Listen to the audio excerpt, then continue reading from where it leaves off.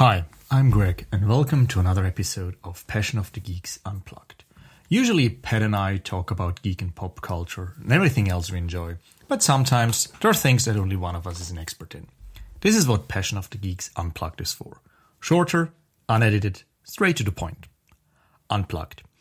So this week I'm gonna do something special, and it's probably gonna be the start of a series that maybe not will take us through summer. I just recently finished oral matura exams, so I'm the examinator in that scenario. So I had to read a few books. I reread a few books just to be sure that I basically can do good exams with my students. And I thought, some of these books I prepared, they're actually quite good, and maybe some of our listeners are interested in these books as well, and maybe why you should read them. So, as I said, there are many books I read, and I try to come up with some system of categorizing them a little bit. So today, in this first episode of Greg's Book Club number 1, I'm going to talk about some classics and why you should read them, even though there are classics and maybe you think, oh, why should I read such an old book? Some of them are really good, and I'm going to give you 5 examples. There are others, but I decided to stick to 5 because, I don't want these to be too long, and it's very hot outside, and quick and dirty. This is Unplugged after all. So let's dive straight in. First book I would like to mention is The Great Gatsby by F. Scott Fitzgerald from 1925. It's probably the most famous book about the Roaring Twenties there is. Mick Callaway, the narrator, tells the story of Gatsby and Gatsby's pursuit of the American dream. Or maybe Gatsby is just pursuing a woman. Not really sure what you want to call this. Gatsby is in love with Daisy, Tom's cousin, and she lives across the river in West Egg. And Daisy, and this is actually one thing I would really like to talk about when it comes to this novel. Daisy is Gatsby's green light. She's his dream, and under the watchful eyes of an advertisement, tragedy unfolds. And let's be honest, it's mostly Daisy's fault. And as I said, this green light, the watchful eyes, and the Valley of the Ashes, it's actually these are the main reasons why I really like this novel. You could argue that Fitzgerald's use of symbolism is maybe a little bit on the nose, but it definitely works for me. The green light, the Valley of the Ashes, the watchful eyes that are part of a billboard, they really mean something. And these details actually enhance the story. And even though sometimes symbolism in a novel can be a hard thing for people to wrap their head around it, I really think it works very well here. And definitely check out The Great Gatsby for a novel with an interesting story, some compelling characters, even though some of these women are bad. And let's be honest, Callaway and Gatsby, they're no saints either. That really works when you look at some of the details. So highly recommend Great Gatsby by F. Scott Fitzgerald. I'm keeping it chronologically.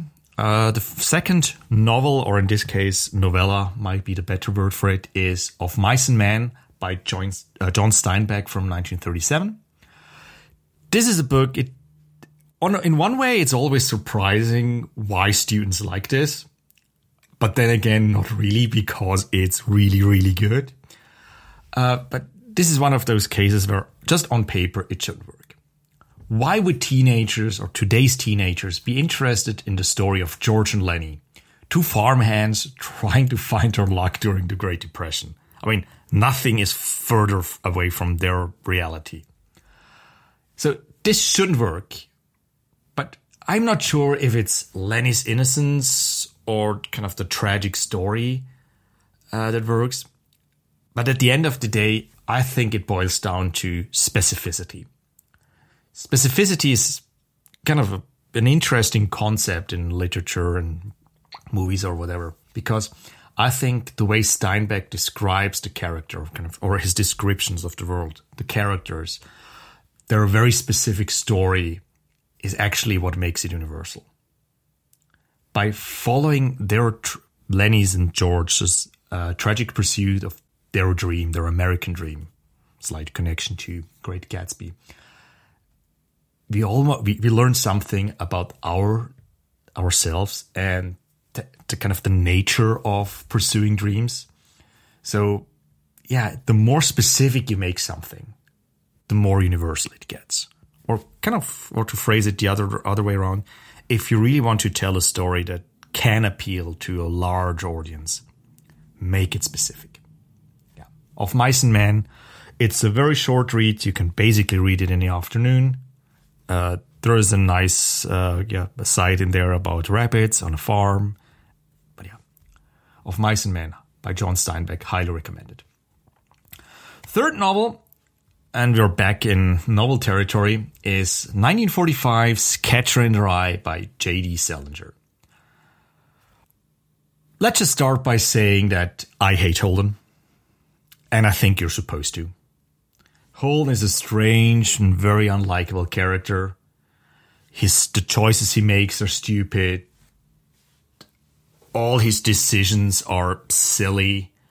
The way he approaches the world is just baffling. And, I mean, yeah,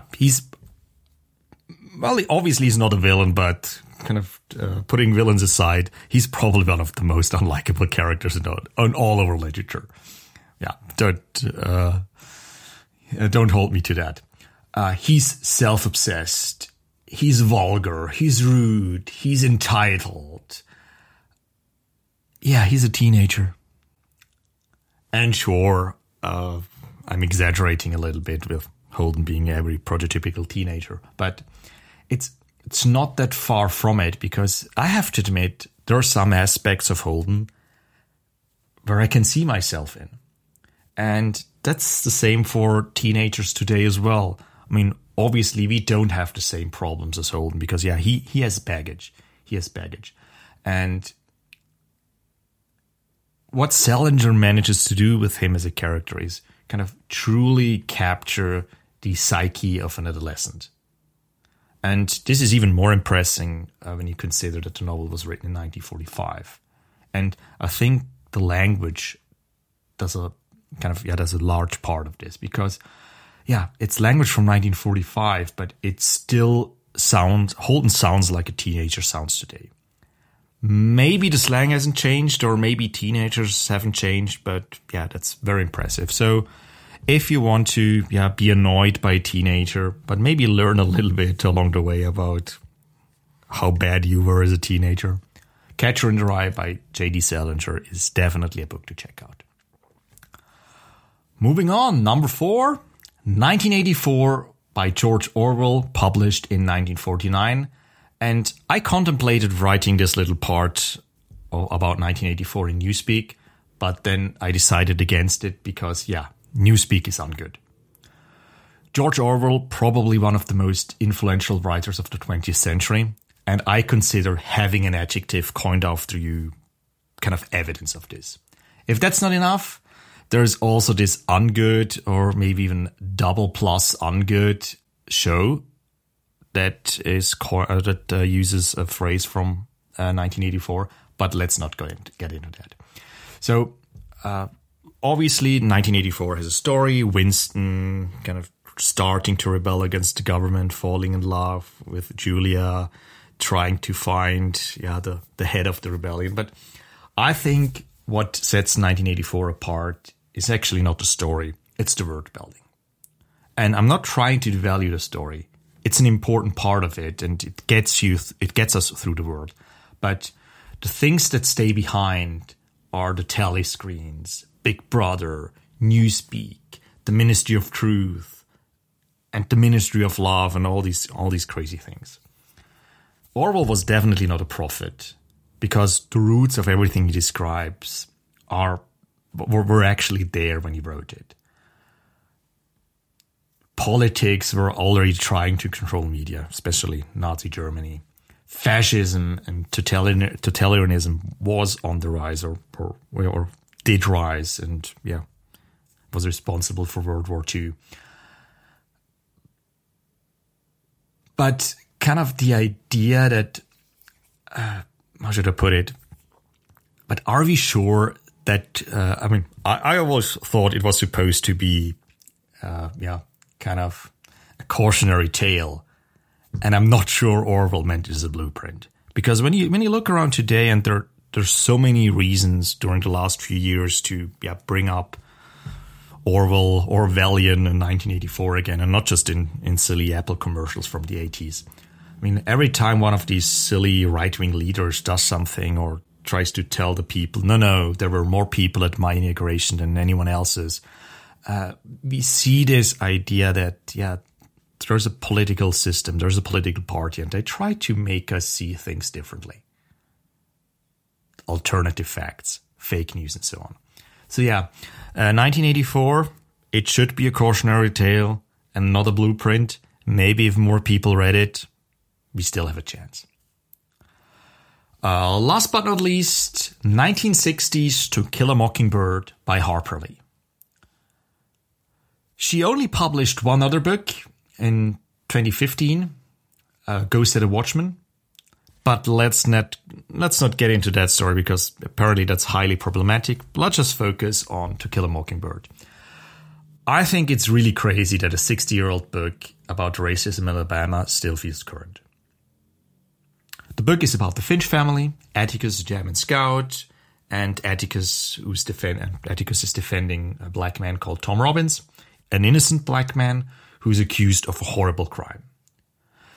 I have to admit, from today's point of view, there are some elements of this novel that are a little bit problematic. Kind of the whole idea of a white savior, because basically Atticus is defending Tom just to feel good or just for us to see that Atticus is a better person than all the other people living in the town of Macomb, Alabama.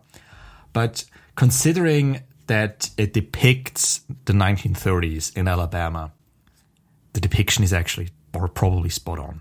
Never lived there, so I don't know. But what I think sets the novel apart and why I think you should still read it, it's not about the court case. It's actually the very beautiful coming-of-age story.